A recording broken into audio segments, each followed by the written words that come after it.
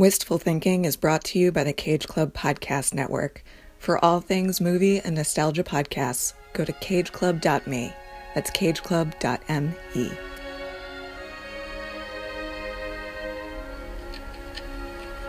The real charm of it lay in Beth's happy face as she leaned over the new piano and lovingly touched the beautiful black and white keys.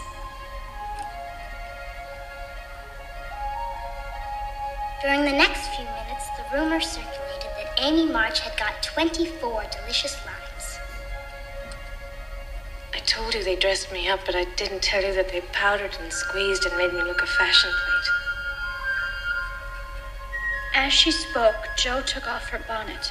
A general outcry arose, for all her abundant hair was cut short. Jo, how could you? You're one beauty. Nothing's going to change, Jo.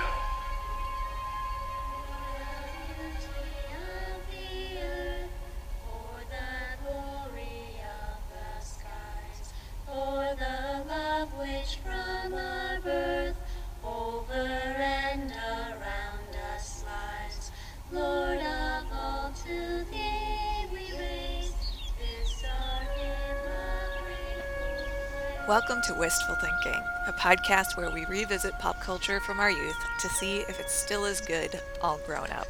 I'm Cara Gale-O'Regan, and with me, as always, is my co-host, Jordan Poland Clark. Hi.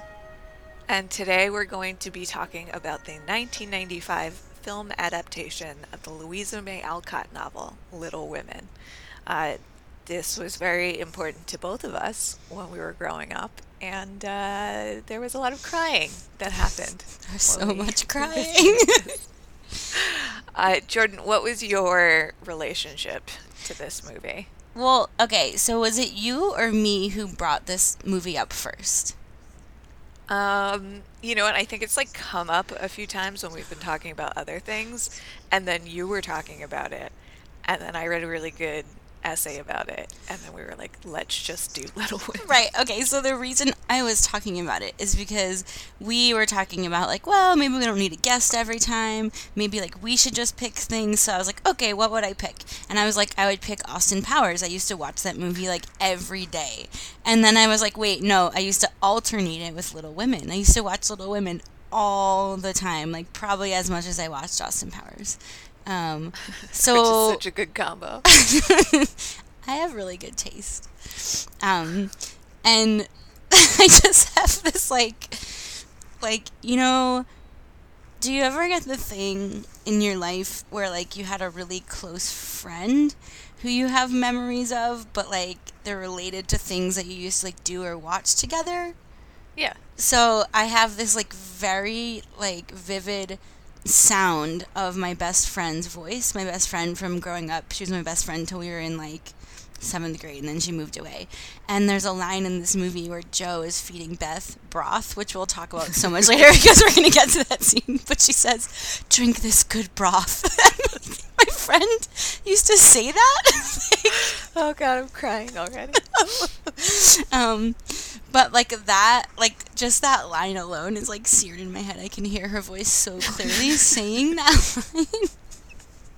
So, I don't know, yeah. I love this, but I really, really hadn't seen it at all since I was a kid. I hadn't even really thought about it, and maybe didn't even realize how important it was to me until I turned it on again now. And I was like, what? This is everything. Yeah. I watched it a bunch as a kid, too. Maybe not that much, but it was something that I saw a bunch and definitely have not seen as an adult.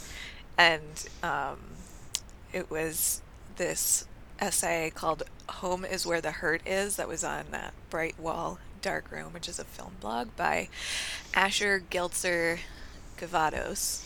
And it's really good. And I actually had to stop reading it because it was making me cry.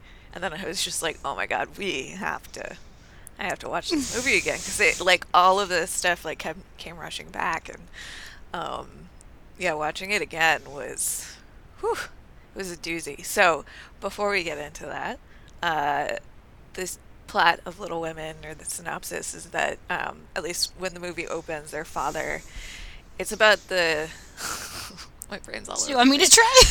Yep, please do. Okay. It's about the March family, which is made up of a mother, a father, and 4 daughters. And when the movie opens... But mostly just a mother and 4 daughters. Well, when the movie opens, the father is away. He's at the Civil War. I don't remember what he's doing. I think he was fighting. No, I don't think he was fighting because he's old. He was doing something else. Oh, yeah. He might have been, like, but so teaching her. their father is absent for most of the movie. So the movie follows these young women who are, I think, aged between like 12 and 17. Does that sound right? Yeah, that sounds right. As they, I would describe it as struggle with being women. Yeah. You know, during that time period. You know, a classic coming-of-age story. But, you know, their personalities are so developed, and including the mother. And that's the best Played part. by a pre-problematic Susan Sarandon, who is amazing in this movie. Why is she problematic?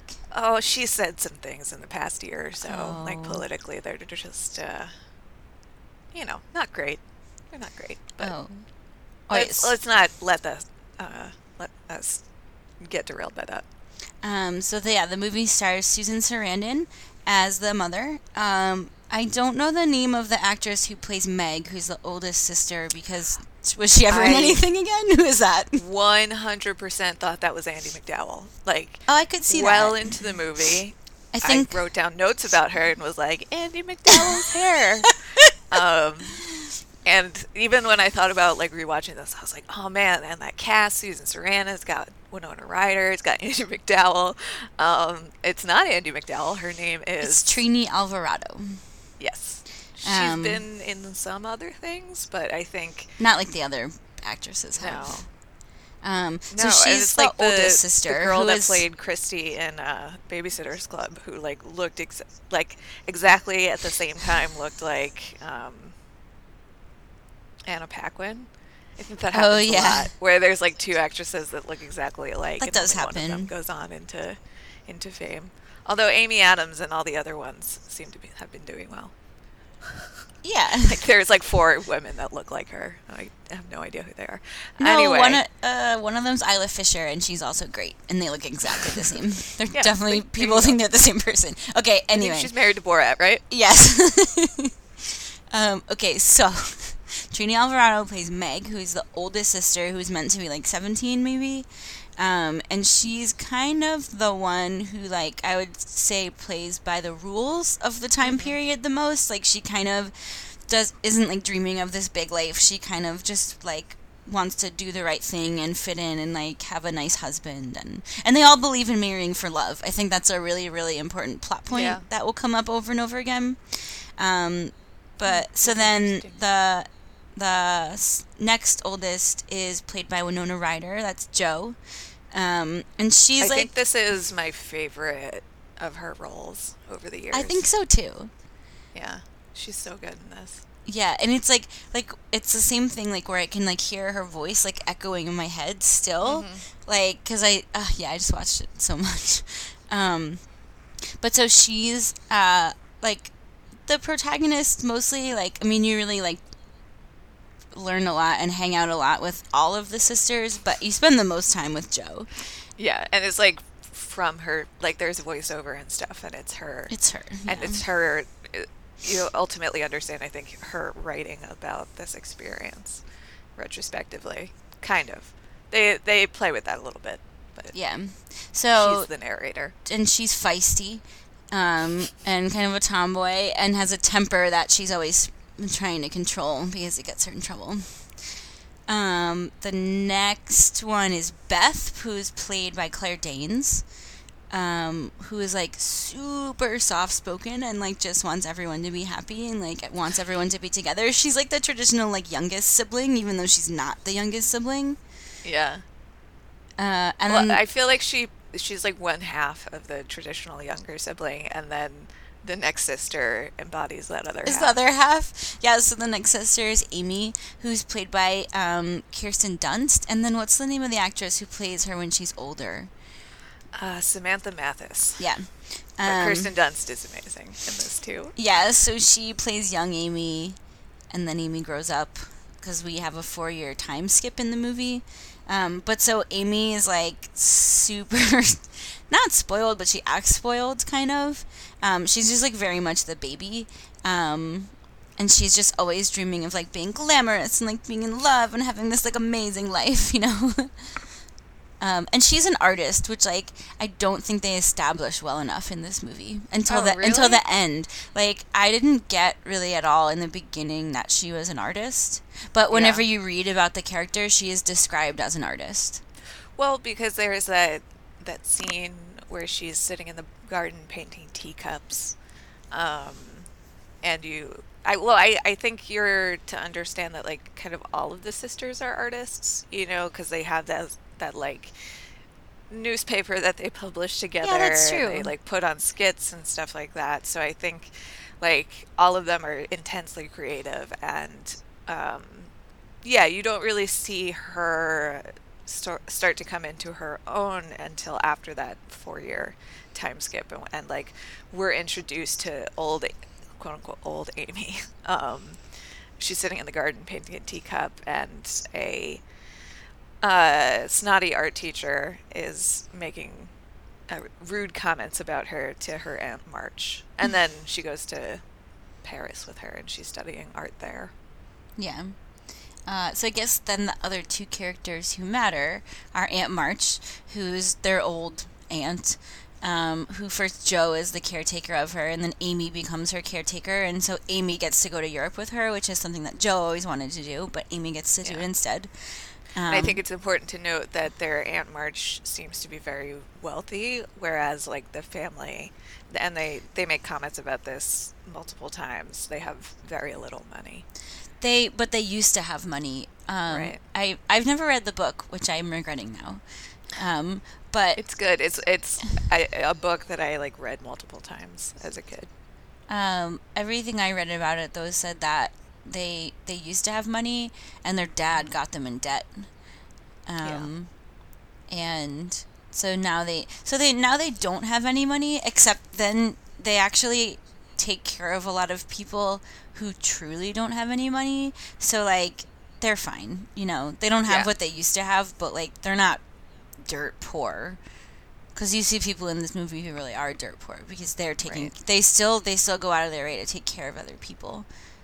So then the other character that matters a bunch is Laurie. Ugh. What? Oh, is that not your reaction to Laurie? Because I think he is the worst. I don't, and then I do. Okay, that's fair. That's fine. I have mixed feelings about him. So he's played by Christian Bale. And he moves in. So he had this childhood where he's from a very wealthy family, and his father married an Italian woman, a musician or an artist or something. And the rumor that Joe cites is that he, wait, where is it? Oh, he was reared in Italy among artists and vagrants. Yes. But so both of his parents have now passed away, so he comes home to live with his grandfather, who is the next door neighbor of the March family. So they get to know him, and he becomes kind of like an unofficial member of the March family. Although I guess eventually he becomes an actual member of the March family. Mm-hmm. And also, Gabriel Byrne is in it doing his best Werner Herzog impression. Yeah, I like him in this. Friedrich, who ultimately wins the heart of Joe. And then who's the guy who marries Meg? He's been in other Eric stuff. Stoltz. Yeah, he's in stuff, right? And other stuff. And other stuff. You know, it's one of those guys whose face you know, but yeah. Is that it? Did we get everybody? Their father comes home eventually, and it's like kind of isn't involved. I don't even think he has any speaking lines in the movie, does he? Barely. Yeah.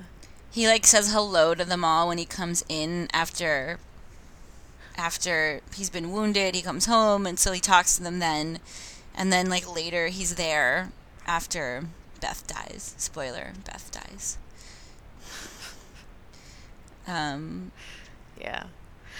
So this movie, based on the book by Louisa May Alcott, who we actually talked about in the last episode. I don't know if you remember this, but when we were talking about Clueless, Cher went to Bronson Alcott High School, which was named for Louisa May Alcott's father. Oh, yeah, we were talking about that. Yeah, so he was like the founder of Transcendentalism or whatever, and hung out with people like Wordsworth and Thoreau and those guys. And so this book is like semi-autobiographical. It's not exactly, but Jo in the story is basically Louisa May Alcott, and the plot of it is based off of her life with her and her sisters, which is full of just joy and also a lot of loss, which I think is what Yeah. makes this book and this movie, I mean, this movie especially, what makes it so special is that it strikes this kind of perfect balance between those two things in something I like to call an emotional speedball. It really is. Because you're just like, it's so visceral and so, like, for as gut wrenching and sad as parts of this movie and parts of this story are, and actually parts of the story that happened in real life, like the true sense of joy and like love for each other really just shines through this movie. It's so good. Yeah, there's a line in it, in one part where Laurie is talking to Brooks, and he's like looking at them from the window, and he's like, what do you think they spend their time doing? Like, he's just wondering about them because, these women are such a mystery to him. And I think that, like, this movie does a really good job of capturing what, like, young girls actually do. And Yeah, the rich inner lives of women, which we almost never get to see right? on screen. But like Never. all that stuff where they're like making fake newspapers and like writing stuff and putting on plays, like I did all that with my friends. That's real. Yeah. These like really creative, willful, enterprising teen girls again. We know how much I love enterprising teen girls. Like all of these things that to a certain extent are used as like almost weapons against young women, like especially like the willfulness and stuff like that. Like we never get to see that portrayed really positively in this way, that it's like, what do you think they do in there? Although when you were saying that, it made me think of The Virgin Suicides, which is another Yeah. film adaptation that Kirsten Dunst was in. But yeah, like you never get to see that kind of like inner life of young women, or not young women. It's very rare. I think you're starting to see it more, but like it's not, for all of film history, not been something that gets explored a lot. Yeah, and they're so affectionate with each other too. Yeah. I feel like that's also not something, like, I don't even want to say that you don't see it, because you kind of do, but there's something about this movie where it seems so genuine. Like I would describe most of it in other movies as being kind of artificial. And this just, Yeah. like, feels so real. Maybe they're just, the acting is that good. Yeah. It was written by Robin Swikord. I'm not sure how you pronounce that. Do you know what else she wrote? Practical Magic. I know! Yes. I got really excited when I saw that, because that's another movie about like this richer inner life of this multi-generational like family of women. Sisterhood seems to be a very strong theme for her. I don't think Practical Magic did, like, nearly as good a job as this did, though. Of those things, yeah, no, I think you're right. You're definitely right. But it was good. The other thing that you touched on a little bit a few minutes ago, was like about loss. Like, Yeah. I think the thing that really, really comes across for this whole movie is how close death always was during that time period. Like, I feel like we Up until very like recently. we don't have to live like that, but like most people forever have had to live like that. And like, yeah, it's just Yeah. One of the things that made me cry the hardest when I was researching which I had to take several cry breaks. But in real life, the character of Amy, who's the youngest daughter, the artist, or the youngest sister, I forget what her name was in real life, but she actually was like a pretty renowned artist in her own right. So Louisa May Alcott had gotten kind of famous, but also her youngest sister gained some notoriety as an artist herself. And got to live in Europe for a while and stuff like that. But then she had a child and then died 7 weeks later. And it's just like, ugh, man. Yeah, just like kids dying. You know?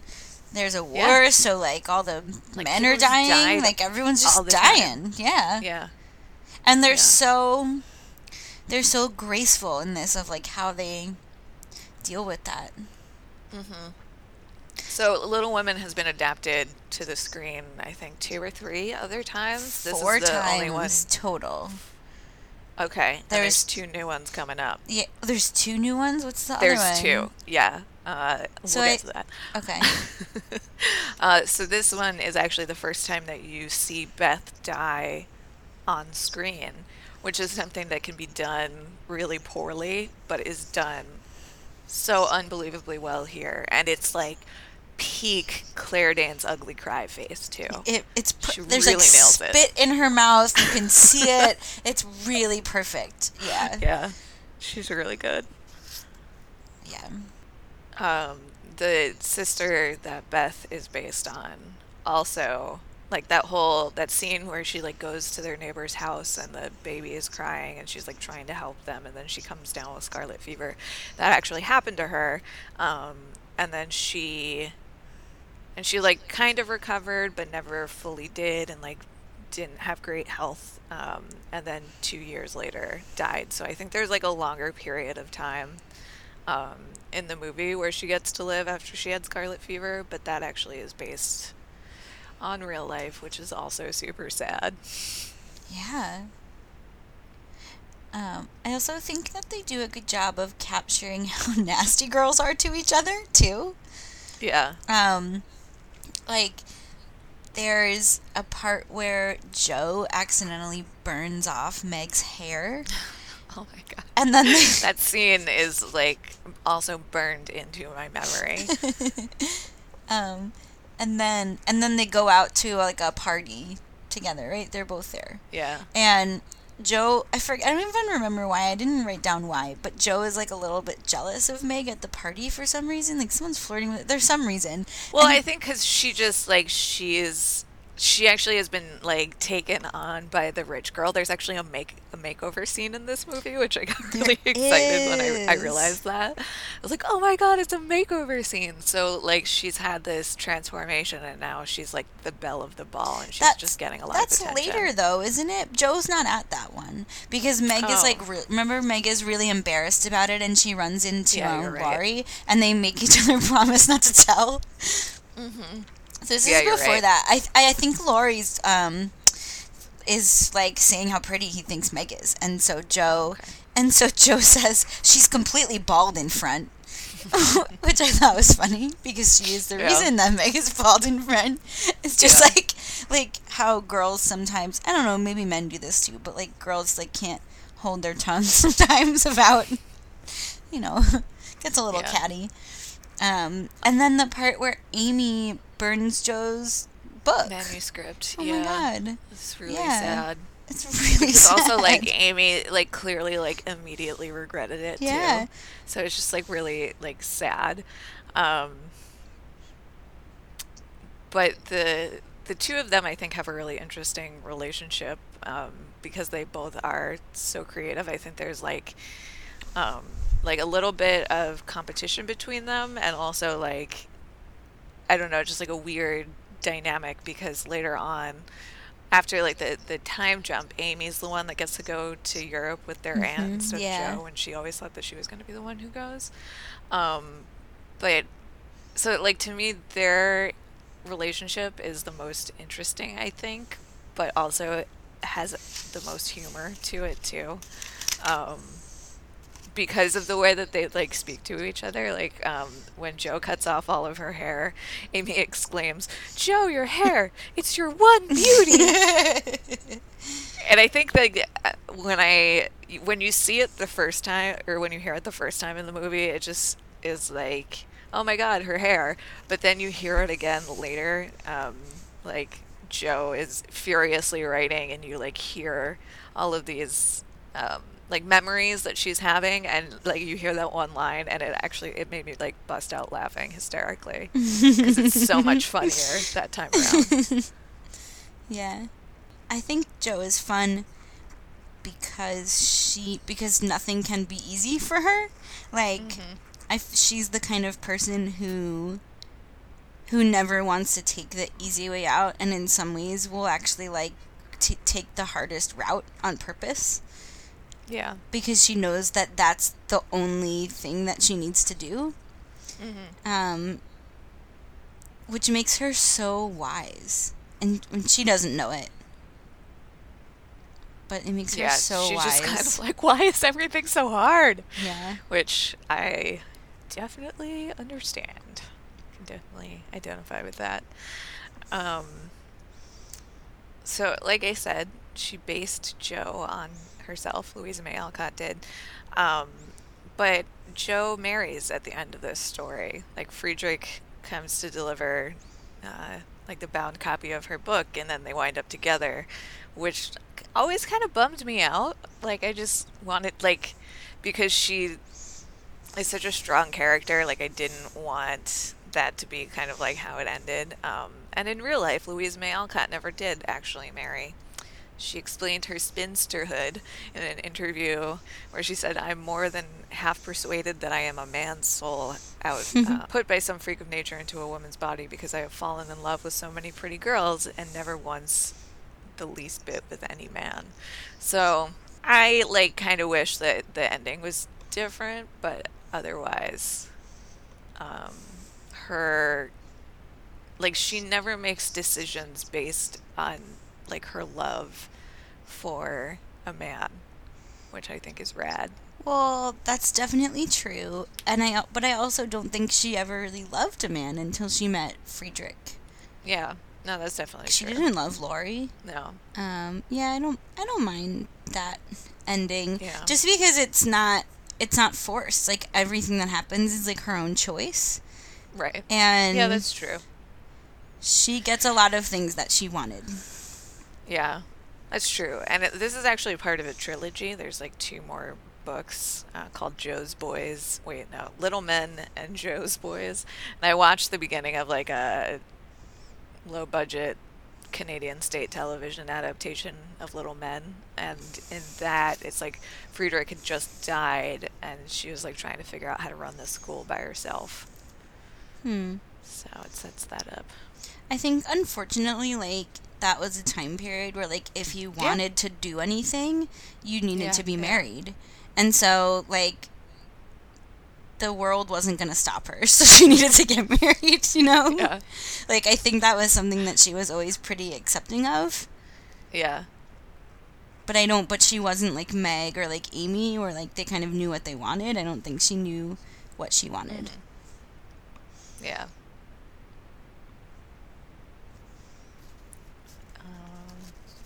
Okay, tell me why you ughed at Laurie. Because he just sucks. I don't know. There were a few times that I made notes about this, so let me take a look. I can tell you what some of mine are, because I have like 2. Okay. I mean, one time I just wrote Laurie is the worst right now, but I'm not really sure why I wrote that. But the first thing that I thought was weird is so they have to send Amy away when Beth gets scarlet fever, because Amy's never had it, and they don't want her to catch it, so they send her away. And Laurie kind of escorts her, and so they're sitting in this carriage together, and she's worried that she's gonna die. She's worried that she's already caught scarlet fever, and that she's not gonna make it. And at this scene, I wrote, "Ugh, get out of here, Christian Bale." Yeah, right? Okay, so, yeah, because it's not awesome. So she's Although it could have gone much worse. Definitely. But so she's, like, getting all dramatic because that's just what she does. And she's like, what if I die before I get to have a kiss? Like, nobody's ever going to kiss me. And Laurie is like, I promise to kiss you before you die. Before you die.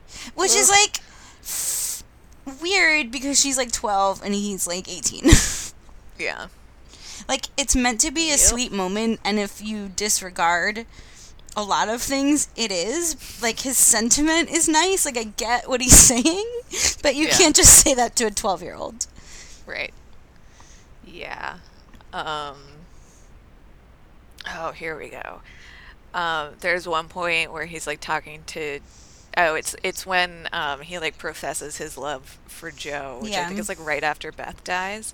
She, like, goes running out into the woods, and then he, like, comes after her. And he's basically... No, is that two different scenes? It's way before that. She does run out into the woods both times, but I think because he marries Amy after Beth dies. Right. He goes to find Amy after Beth dies, and they kiss, and then they go home. Yeah, so I don't remember why she ran out in the woods that time. Where she happened to be running out into the woods, which is like another way in which I identified deeply with this character, because that was my go-to I'm frustrated move. But she also, like, I feel like it's very symbolic because she runs out into the woods, but always, like, comes to a gate where she has to stop. She never gets very far. Oh, interesting. That is a very interesting point. Yeah. So he basically is like, why do you girls get to paint and write and I have to set my music aside and go work? Oh, I also wrote this down. Yes. Ugh. Yeah, and he's, like, acting like they're the same, and they're not. Right. Yeah, and so then he, like, professes his love to her, and she just looks so terrified and annoyed. Yeah. And is like, what the fuck? And he says, you don't have to write unless you want to, and honestly, how dare you? Right. Sir. And she even says, like, I just can't go be your wife. Like, I can't give up who I am just to, like, go off and be the wife of some rich man. So that was pretty rad. And then there were a few more notes that I made about him. Well, wait, can we talk about that scene for a second? Because sure. I wrote during that scene, like, about how wise both of them were during that scene. Like, because she's like, I can't just be a wife. Like, which was just like, I don't know. I feel like that was a ballsy and really, really smart thing to say. And she's like, we'll kill each other. Here's all the reasons why this is a bad idea. And then once he, like, gets that that's what she's saying, because she's basically, she makes it sound like she's never going to get married. Mm-hmm. And he's like, no, you will. He's like, you'll meet someone who you actually love, and I will. hate that, though. Like, but he was right. I mean, yeah, he was right, but, like, he didn't have to be. No, but he was right. But, like, I take it as is that, like, he actually knows her really well. And to me, that's all he was saying. He wasn't, like, making some generalization about how women have to get married or anything like that. He was just like, Jo, I know you, and you're gonna. Yeah. Well, when he is in Europe and he runs into Amy, he's, like, whining again that, like, because I think he's, like, not really working on his music, and he's just, like, whining and loafing around. And Amy is like, what? You're not even, you have all of this time on your hands and you're not even doing it. And he says, my composition is not like your painting. Mediocre copies of another man's genius. I thought he said it is like her painting. I thought he said it is like her painting. No, because she was doing a lot of replica painting. Yeah. Or, like, copying other paintings. And what he's saying is that, like, when you write a song, you're not just copying somebody else's music. You're writing your own. Oh, yeah, that's not what I heard. And that is gross. Yeah. Yeah. And she also is like, what the fuck? Because he comes on to her then, and she's like, fuck you, man. Get out of here. Yeah. Which is also great. And he's like, I'm going to make myself worthy of you. Which basically just means he's going to go get a job and make some money. Yeah. And, like, be a grown-up. Which, like, that's all she ever really wanted, though. I don't know. Yeah. I think she's better than that, but, like, she wanted Me a too. rich husband. Whatever, girls gotta do what a girl's gotta do, I suppose. And then die after giving birth. Because we didn't have antibiotics yet. Well, I'm glad we didn't have to see that part.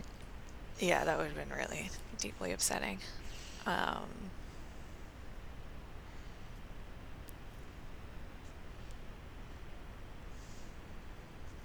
So the man that Joe does fall in love with is this Friedrich guy. I guess he's German. She meets him in New York because she goes off to dirty, bustling New York City to be a big-time writer. And you see her get, like, rejected by multiple publications saying, like, go to a woman's magazine, they'll publish your stuff there. And then she finally does get published, but only with a male pseudonym, which Louisa May Alcott also experienced. She had a difficult time getting published, so she published as a man instead up until Little Women. So she meets this guy when she's in New York, and he says, "When I saw you, I knew you were a writer," which I put a side-eye emoji next to that, because that's such a lame pickup line. But he really did. Yeah. And he is also Yeah, it's a writer. because she has, so- like, an inky finger. Yeah. It's just the way he says it. Because also, he is, like, significantly older than she is. He's a lot older than her, yeah. Like, he's like a grown-ass man with gray hair. And she's still probably maybe 22 at that I looked point? it up. I don't remember. There's like a solid, like, 20-year age gap. Yeah. But he encourages her to basically write better. Like to stop writing fluff and to, like, write, like, from her heart for real. And he convinces her that people would actually like that. Which is, like, something that, like, nobody else could have given her. I mean, not, True. you know, of course they could have, but, like, nobody else who was already in her life could have given her that, you know? Could have given her that piece of wisdom. Yeah. And I think also, like, she liked having him to, like, bounce ideas off of and stuff. So, like, you see this one scene of her, like, furiously writing and also furiously asking him questions of, like, I wrote one down, which was my favorite. How long would it take strychnine to dissolve in brandy? Yeah. She, like, needed it for a story, which I think is hilarious. She says one of my favorite... Well, she says maybe my favorite thing in the movie, when she's... Besides drink this good broth. When she's in New York and she's sitting in a room with a bunch of men and they're arguing about whether or not women can vote. And finally they wise up and they ask the woman in the room what she thinks. After, like, 3 minutes, they finally ask her. Is the least believable part of the movie, that they actually ask the woman for what she thinks. But so she tells them her argument about why women should be able to vote, and they all agree with her. And they say, you should have been a lawyer. And she says, I should have been a great many things. And I just think that's, like, so real for somebody who is so... was born when she was born. Yeah, so talented, so smart, and she's not allowed to be anything. Yeah. I don't think this line made it into this movie, but it's in the trailer for the one that's coming out on PBS soon. Which is, and I'm pretty sure it's in the book. It's something to the effect of, like, being born a girl is, like, the worst thing that's ever happened to me. Yeah, I just watched that trailer. Yeah. I just watched that trailer, and none of the lines in it were in the movie. And so I was like, oh, this seems different. Yeah. Yeah, it does look a little bit different.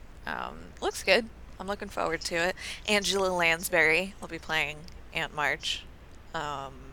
And the daughter of Uma Thurman and Ethan Hawke will be playing Joe. Oh, I bet she's beautiful. She is beautiful, yeah. Good for her. What's the other one that's coming out? The other one, I don't know. It had, like, way less information on there. The one coming to PBS in May It was written and created by the woman who did Call the Midwife, which is a really good show about the lives of women and dying in childbirth, that I had to watch because the childbirth scenes are a little too intense, but it's a very good show. Oh, and Emily Watson will be playing Marmee, the mother. And then another adaptation, that one's going to be like a modern retelling, slated for next year, and the only name attached to that really is Leah Thompson. Oh, really? So she'll be playing Marmee. Oh, I like Which that. should be interesting. Yeah, I like that too. Recently saw her in her first film role in Jaws 3. She plays, Oh, yeah? She plays a water skier. How is it that she played a mom? Because she played the mom in Back to the Future, right? I know, which was How is she only like was a mom then and she's still a mom now? yeah. Well, That was 30 years ago. film roles for women. Yeah. Yeah, She that's went true. right from water skiing as a beach babe, To Jaws being a 3, mom. to playing a mom in Back to the Future just a couple years later. I mean, I guess they aged her when she was the mom, and also they mostly used her as her Yeah. young self. Fine, okay, fine. Well, speaking of mothers, when Jo comes back from New York because she gets word that Beth is really ill, she's like walking up to the house and Meg is outside and she's like 1,000 months pregnant and she's like, oh my God, why didn't you tell me? And she says, oh, one hardly speaks of such things, which is true. Up until very recently, like people didn't talk about being pregnant because Really? like, yeah, I mean, you could lose a pregnancy at any moment. You could Yeah, drop it's dead at true. any moment, That's die true. in childbirth. You know, it was like a taboo to like talk or like get excited. Even about still, giving you don't birth, talk which is about really it. Sad. You don't talk Yeah. about it for the first trimester. Yep, it's really sad. Because maybe if we did talk about it, things in women's health wouldn't be so fucked up. But anyway. I also learned a new word, but I don't remember what it was. Yeah. But it had something to do with Meg being pregnant. I had to Google it. Because after Beth dies, Meg is not Oh. there. Yeah, they say she's taken to her bed or something. No, but they use there's a word for it. There was a specific Hey, I word don't for remember what Let it me is. I look should have up. written it down. Meg bed rest. She's basically on bed rest. Yeah, because she's about to have the babies. Right. Which it turns out, whoops, we thought it was going to be one baby. It's actually It two, was 'cause two ultrasound doesn't babies. exist yet. I can look through my Google search history Yeah, from that's 2 days probably ago. Let's see. Gonna find it more quickly. Important term because it like, yeah, women used to go into seclusion like towards the end of their pregnancies. Not sequestration. That was different. Close. Close, though. That was a different argument. Googled Samantha Mathis a bunch because she was dating River Phoenix when he died. Okay. And I thought that was interesting. I mean, sucky. Like, that's Wait. super sucky. Who's she? The old version of older Amy. Older March. Amy, yeah. Okay. I googled how much $25 was because that's How how much was it? It was like it's like $300. It's a lot of money. Oh wow, that is a lot. That was like how much the train ticket was, right? No, yeah, because that's how much Jo made when she cut off her hair for the train What ticket. beauty. I can't find it. It's not here. We have to know what this word is. God damn it! I will watch the entire thing again just to find it. Well, you could go back to which part it is. Yeah. Doctors are increasingly no longer recommending bed rest due to a variety of bad things that can happen because of bed rest. So it's like one of those things where they're like, I'm sure this is fine. And then it turns out not so much. They're like outside when they say that, right? I don't know. I don't remember. It's like just after Beth dies, and Yeah. they're like saying why everyone can't be there, and it's so sad actually because Jo is like, she says something like, "Oh no, none of us. We're not all gonna ever be together ever again."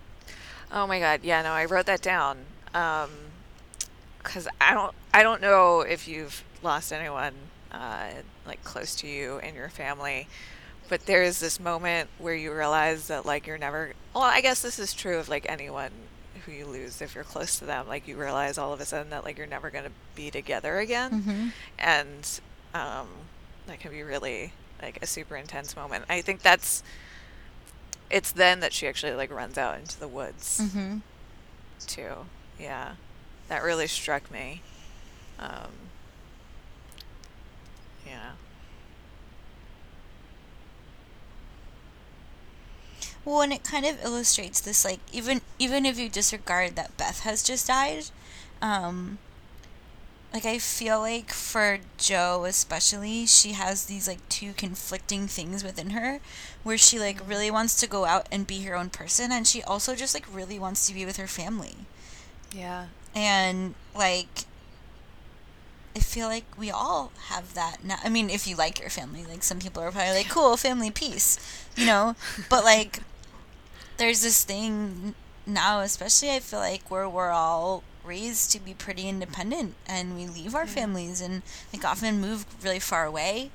And, yeah, it's, like, two conflicting things within you. And like, Jo And you really get has that. in Beth's like death monologue, where she says like, why does everybody have to go away? Why do they all want to go away? Yeah. I am trying to cue up the part of the movie where they use that word. And who's the old lady that lives with them? Hannah. Hannah, I don't know. Is she like I thought she was their grandma, but they call her Hannah, so I don't know. No, I think she's just like their house lady.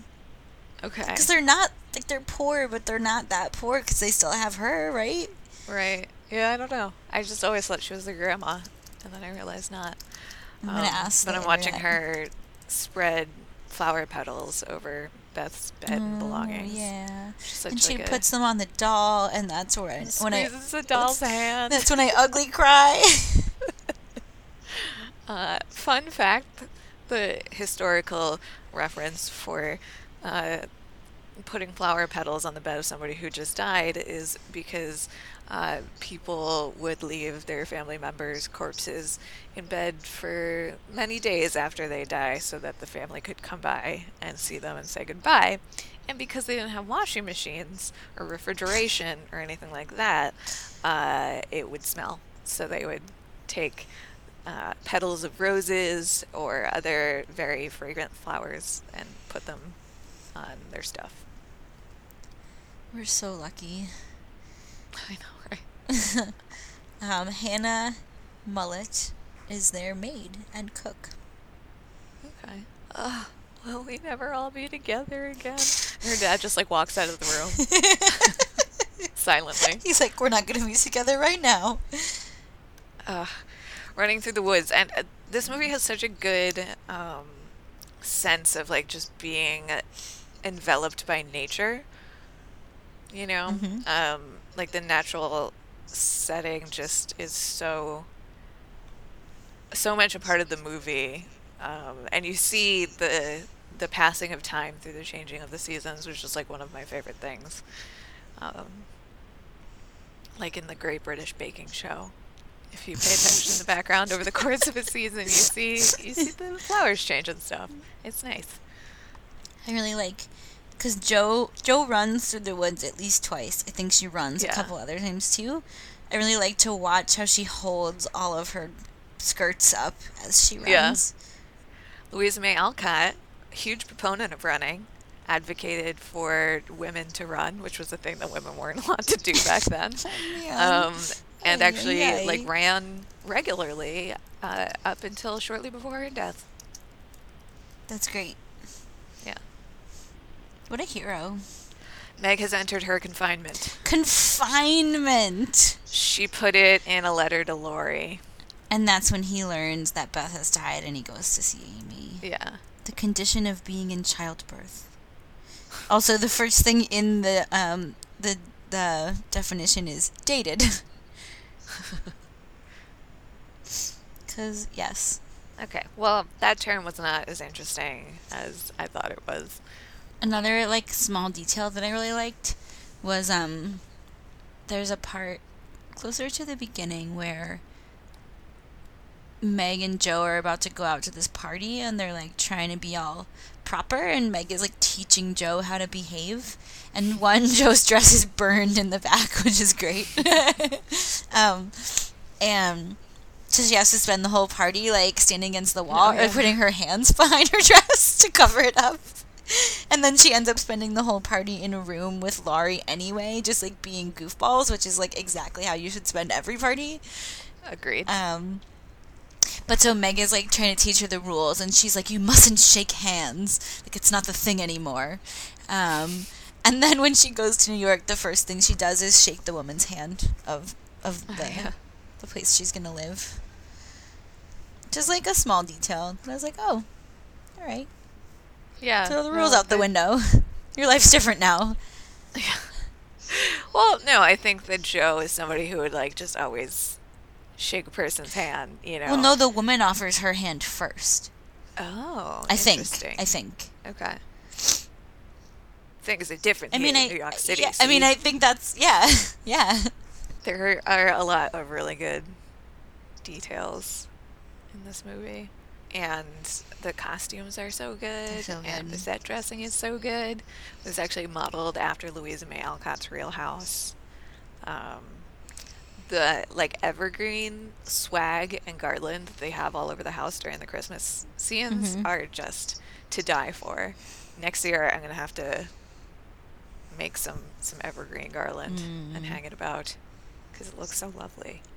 Oh, and the oranges, that is like a really strong image from this movie, because there's the orange in the first Christmas scenes, which are during the Civil War, where they have like this one orange and Amy tries to covet it, but ultimately they bring it to their neighbors who are poorer than they. They bring all the food to their neighbors. I want that breakfast that they have. Oh my god, it looks so good, doesn't it? So good. Yeah. The bread is beautiful, and the sausage is beautiful. I don't even like oranges, and the orange is beautiful. Yeah, it is very picturesque. And recording this like a week before Christmas, it's making me hungry for Christmas Day breakfast. Oranges were like a big deal until like because on Mad Men whenever Don goes to California, he like brings back oranges, and that's like a big deal. Well, that actually is a nod to the heavy advertising and marketing that the orange industry did during the 20th century. So check this. I looked deep into the orange thing. Because I knew that it was like a Christmas tradition. Like a lot of times kids, maybe not in the United States in the 21st century, but like during the 20th century, and I know in like Northern and Central Europe, the orange is a thing too. Just that like kids would like get one in their stocking or something. And so prior to like rail travel, it was really rare to find citrus fruit in those like northern latitudes because it's just too cold to grow there. Yeah. And so especially during the Civil War, where trade from the southern part of the United States was cut off from the north, like for them to have an orange in December is like a really big deal in this movie, and that's why it like Amy was so covetous of it, because it's like so valuable. But you actually see the orange later in the movie again when Jo is living in New York City, and she's like sitting there. I think she's writing a letter home, or maybe it's when she's working on the manuscript for what ultimately is Little Women, and you see her just like casually enjoying an orange, because it was a lot easier to get oranges after the Civil War, not just because trade had been restored with southern parts of the United States and the boundaries of the United States had been expanded, but also because of rail travel. It was much easier to get oranges from those warmer latitudes to further north. And then in the 20s was when they like introduced orange juice, and then that has a whole weird and long and pretty racist history behind Some it, too. podcast did that story because I've heard Oh, the yeah? orange juice story. Yeah. It's And fascinating. I don't remember to it me. really, but Yeah. like, yeah.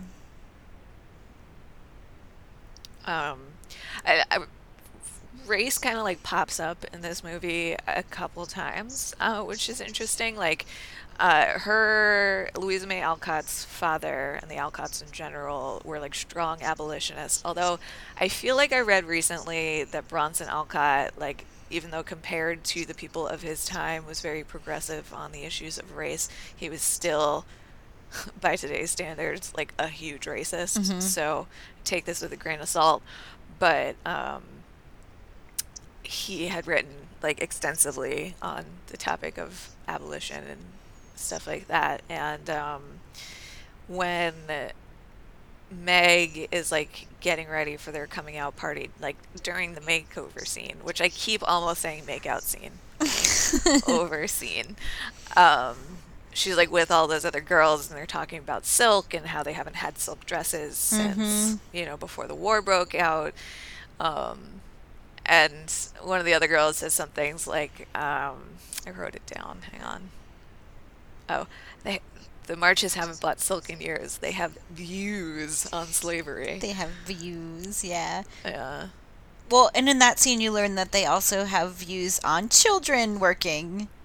Yeah. Which also is very progressive for that time. Yeah, and the family in general had views on all sorts. They of had a things lot that of were- views. That's why they're great. Yeah. Well, and then Susan Sarandon has that great monologue about how the only reason that like women get faint and delicate is because we keep them inside. They should be out running around when they're all which is- playing outside in the snow. Yeah. Really good.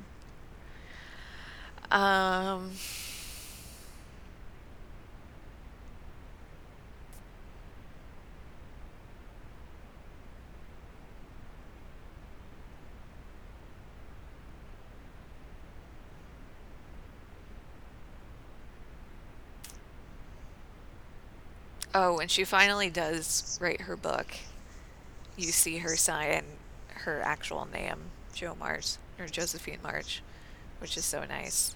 After, like, knowing that she had been trying to publish or publishing under a man's pseudonym. It's a nice image. Yeah. And to use her whole name, Josephine, too. Mm-hmm.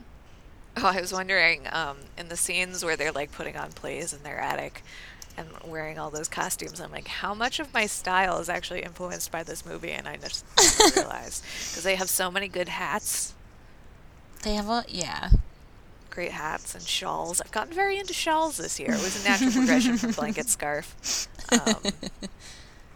And it's basically just wearing a blanket. And I don't understand why we forgot that that's a great idea. I'm going to do that. That sounds great. Yeah, highly recommend.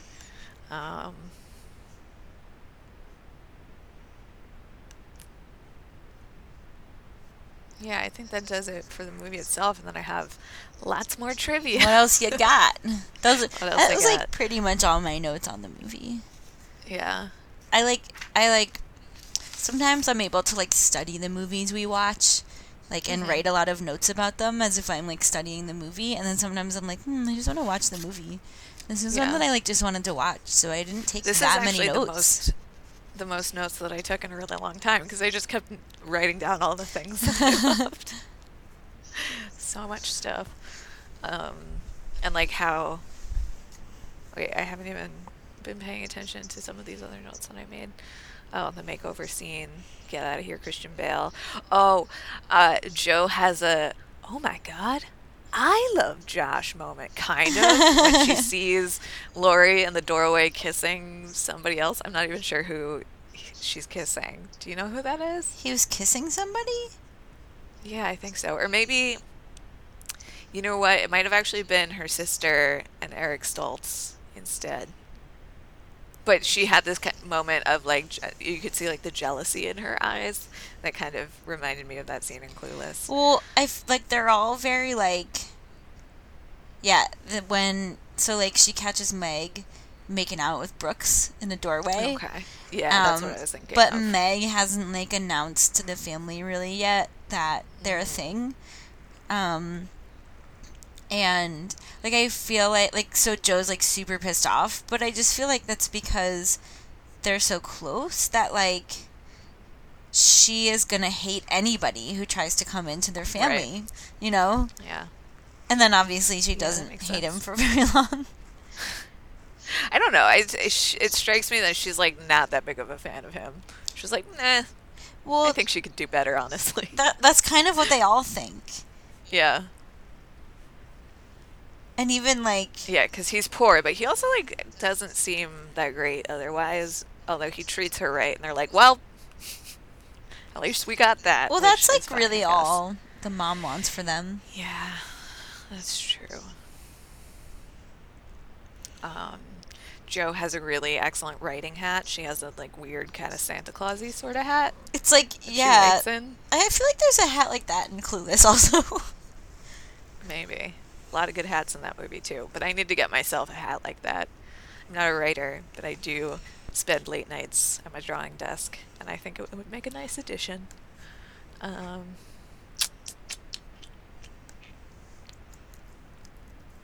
Oh, Louisa May Alcott actually suffered health problems of her own in her later years and may actually have had lupus. In photographs of her shortly before her death, she actually has a rash on her face, which is fairly characteristic of lupus. So more modern researchers have started to think that that's why she died and not what had previously her death had been attributed to, which is mercury poisoning, because she was treated with mercury when trying to survive typhoid after her brief time nursing during the Civil War. Yeah, she was a nurse in a Union Army hospital and then got typhoid and had to leave.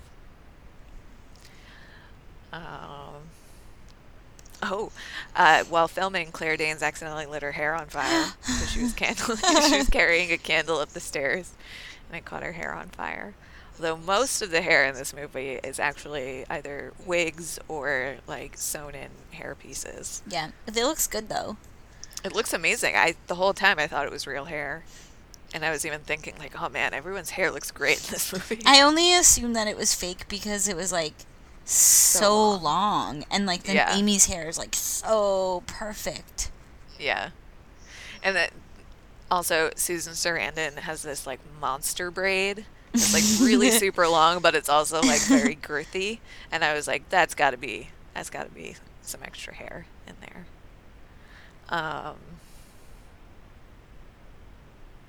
Oh, guess who also auditioned for the role of young Amy March? Who?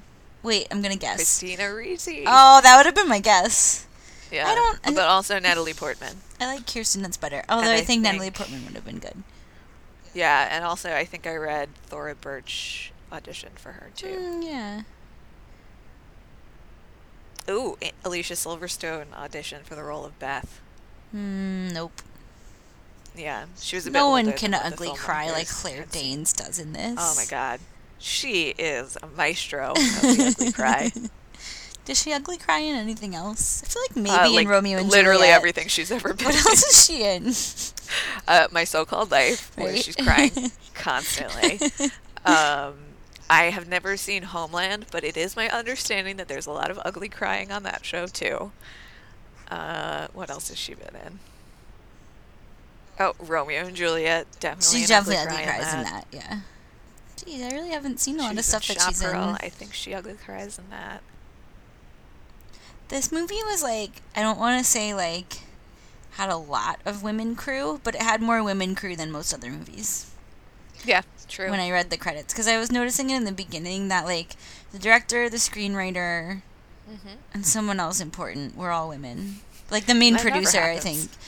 And I was like, okay, yeah, all right. And like I was like, what about everybody else? So I like purposely read the credits at the end, and there was a bunch of women in there. Yeah. Yeah, the production designer, art director, and set dress are all men, though. But they did do a fantastic job. And the editor was a man, which is, I mean, is a woman's job. I mean, it's not, anyone can be an editor, but like a lot of editors are women. So I was surprised when it was a man. Huh. I don't know if I'm familiar with that generalization. Yeah, it's kind of a thing. I mean, I think like more than other jobs, like that's been one that women have been able to break into and actually like have been well respected at doing. Yeah, that makes sense. Well, something that I was thinking about when I was looking at who the director and screenwriter and stuff were, the director, I was like, why hasn't she, because she is Australian, but she's only made like a handful of other movies, and they're all like weird Australian movies. And I was like, why hasn't she worked more? And then I start to wonder, like, why hasn't she worked more? Given what we know now about women in Hollywood. Yeah. Because this is like a very good movie. It was well reviewed at the time. It has like a really good score on Rotten Tomatoes and stuff. This is like a capital G, capital M good movie. This is a good movie. And like, how has she not directed more things? I would like to see more things directed by her. But anyway. Well, I wonder how common it is for a person, man or woman, to make one movie and then make a bunch of other movies that aren't as good or like aren't as known. Like that also might be a thing. That never happens. No, never mind. No, I'm kidding. I think that's a fair point. But it would seem that she hasn't gotten a lot of good opportunities. Right. I feel like I took more notes than this, but apparently I did not. That's it. I just, like, then if we're, like, near the end, I want to say, like, how important I think it is that, like, all little girls watch this movie. Yeah. Or any version of it or read it or whatever. But, like, it's so important for girls to see girls together like this. Behaving this way. Yeah. I mean, and it's sad that like something written in what year was this written? The book? Yeah. 1868. So like it's kind of sad that like something written in 1868 you could still read and be like, still kind of relevant. Yeah. Like obviously we've come a long way, but in a lot of ways we haven't. But I think it's important for girls to see other girls like this, although they are very white. Yeah. And I can recognize that. It's a very white story. Yeah. Well, rural New Hampshire, I think it is. Massachusetts. In the 1860s. Yeah. Not a bustling hub of multiculturalism. No, apparently not. I need to read a lot more about Louisa May Alcott, though. I was just very interested in her. And she's from Massachusetts, and I'm like, oh, maybe I should just go to her house. I bet they have a bunch of stuff. When it's warmer out, we could take a field trip, a really long field trip. Yeah, and go visit her house because I would love to see it.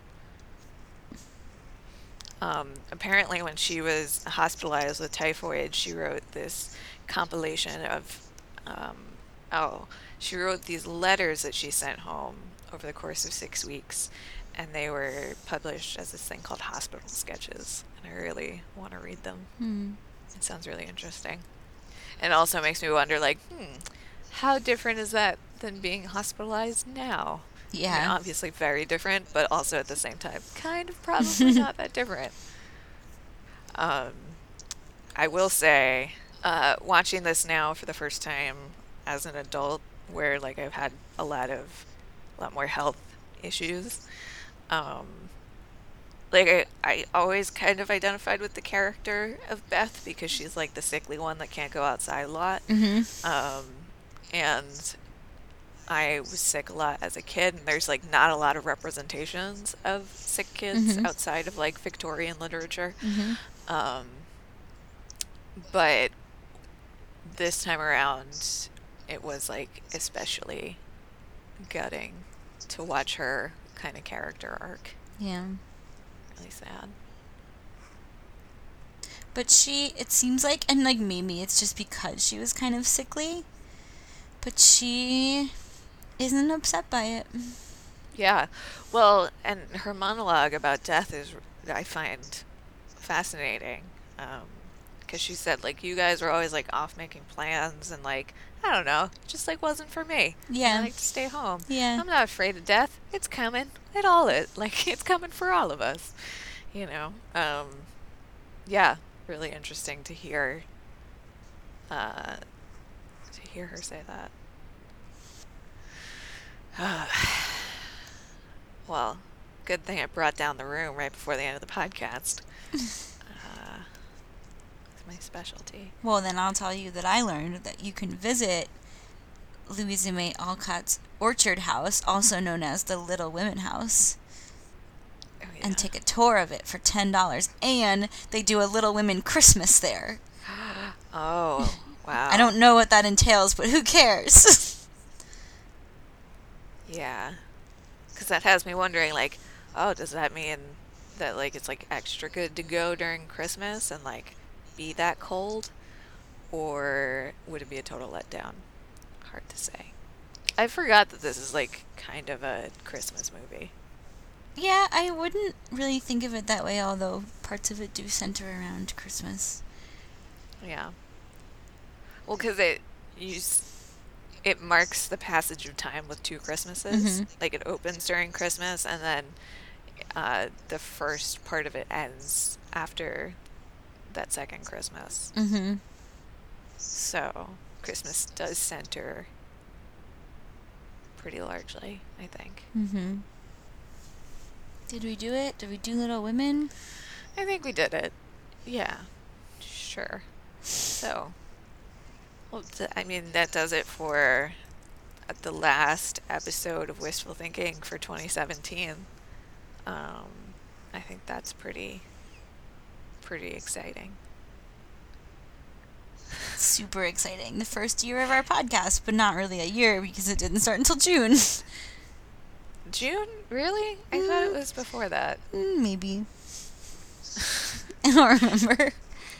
Well, listeners, if you want to go back and listen to older episodes of the Wistful Thinking podcast, you can find them on Apple Podcasts and Google Play and all the places that you get podcasts, and also at cageclub.me, cageclub.me. That is the home of the Cage Club Podcast Network, on which this podcast resides. And there's lots of other good podcasts there. Some new ones. They got one about Charlize Theron now. They got one about Channing Tatum. They got one about Fast and Furious. Fast and the Furious. Also, there's the Philip Seymour Hoffman one. And, of course, the classics, Keanu Club, Cage Club. Cinemakers, they're talking about directors. So there's more. There's more to it that I'm not remembering at the moment. So go to cageclub.me and find out all about them. Joey's going to make fun of that roundup. Yeah, he is. Yes, he is. What's up, Joey? We did our best, Joey. We're trying here. So follow us on social media at InSicknessPod. Send us an email. We are not at InSicknessPod. You're right. That's my other podcast. Listen to my other podcast, In Sickness and in Health. Yeah. No, I've just said that so many times. It's what automatically comes out of my mouth. What is our social media, Jordan? At Wistful Pod. Wistful Pod. On Twitter, Instagram, and you can find us on Facebook. Yeah. wistfulpod@gmail.com, I think is our email address. Yeah. Send us an email. Tell us what you think.